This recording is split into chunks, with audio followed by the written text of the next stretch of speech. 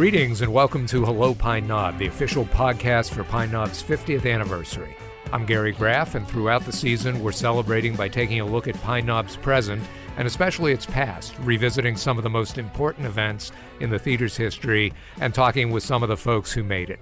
After 50 years and more than 3,100 events, there's more than we'll be able to jam into these episodes, but hey, that's why there's a next season. In this episode, we go into the Wayback Machine to look at a part of Pine Knob that many have forgotten about and that maybe more don't even know about. Call it tunnel vision. When the theater opened in 1972, the lawn was bisected by a tunnel that took patrons from the entry concourse into the theater area.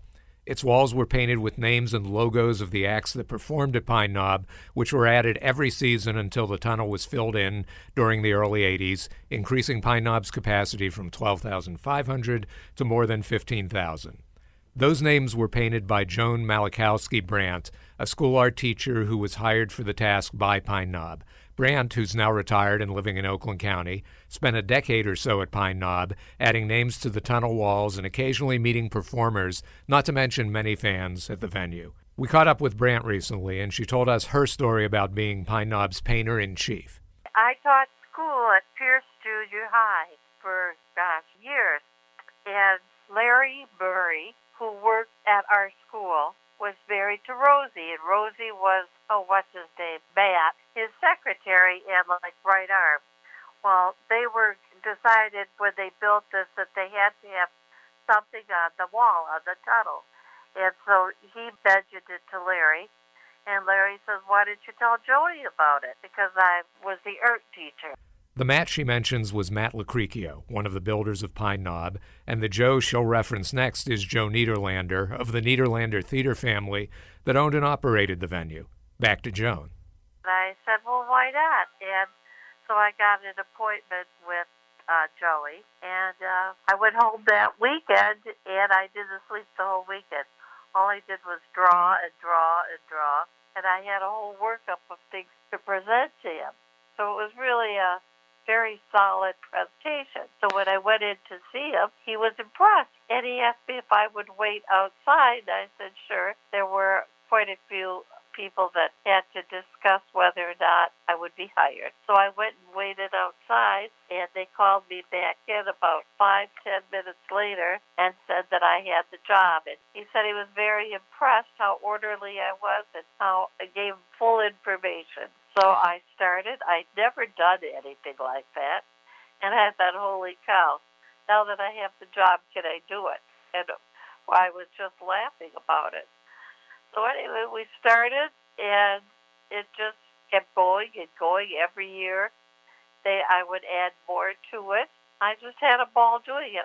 Brandt's assignment came with a few other perks.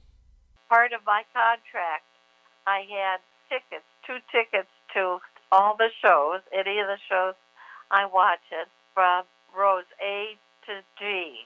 I would go down to the Fisher, pick out the ones I wanted, and that's what I got as part of the payment, along with a financial, money payment. I met a lot of the stars because they would have sound checks in the afternoon, and that's what I painted.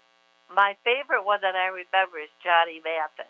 I always took my dog Cricket with me, and Cricket would run on the hills and just go all over while I painted. And this one day, she came back, and someone was with her.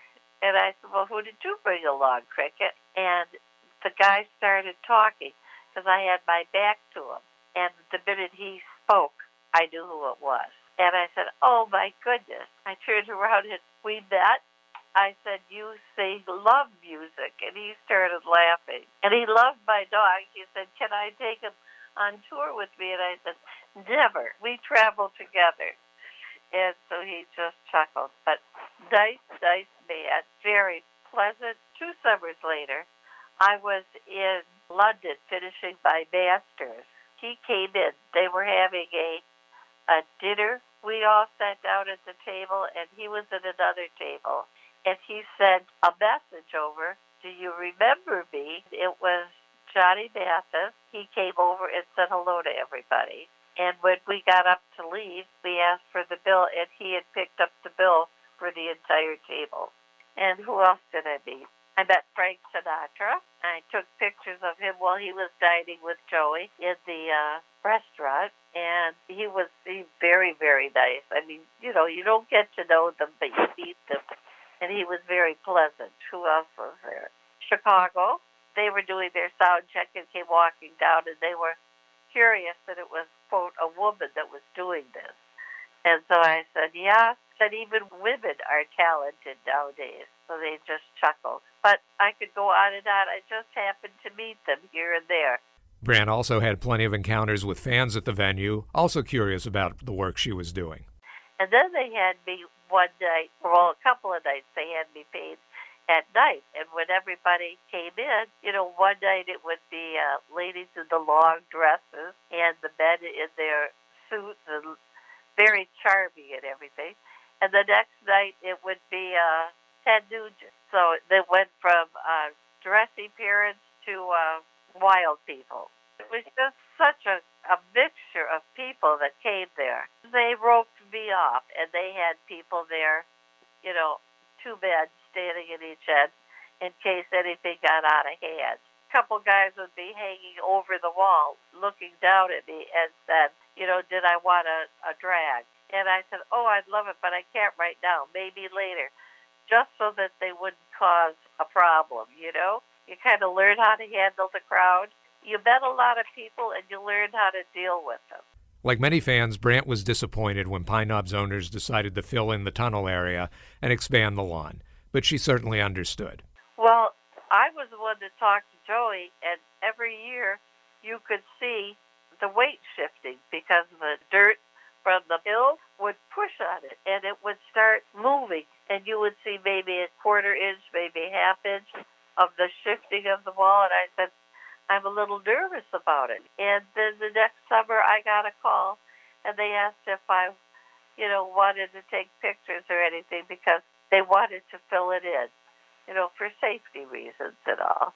That's what happened with it. It was like an era had gone by, It was so neat. It was a very special time in my life. It was fun, and people, I think, were most surprised that it was a woman doing it. Brandt did a number of other projects in the metro area, including the construction fences at Eastland Mall and a record store in Ann Arbor. She was also approached to paint Verner's offices in Detroit, but had to turn it down because it was during the school year. Brandt retired from teaching in 2000 and subsequently painted some murals for libraries and stores, took up pottery, and helped a friend illustrate a book. Our thanks to Joan Brandt for sharing her memories of the Pine Knob Tunnel with us. That's it for this episode of Hello Pine Knob. You can catch other episodes wherever you get your podcasts, including Odyssey.com and via 313presents.com. For more information about Pine Knob's 50th anniversary season, brought to us by United Wholesale Mortgage, Trinity Health, and Ally, and all of 313 Presents events, visit 313presents.com. I'm Gary Graff. Thanks for listening.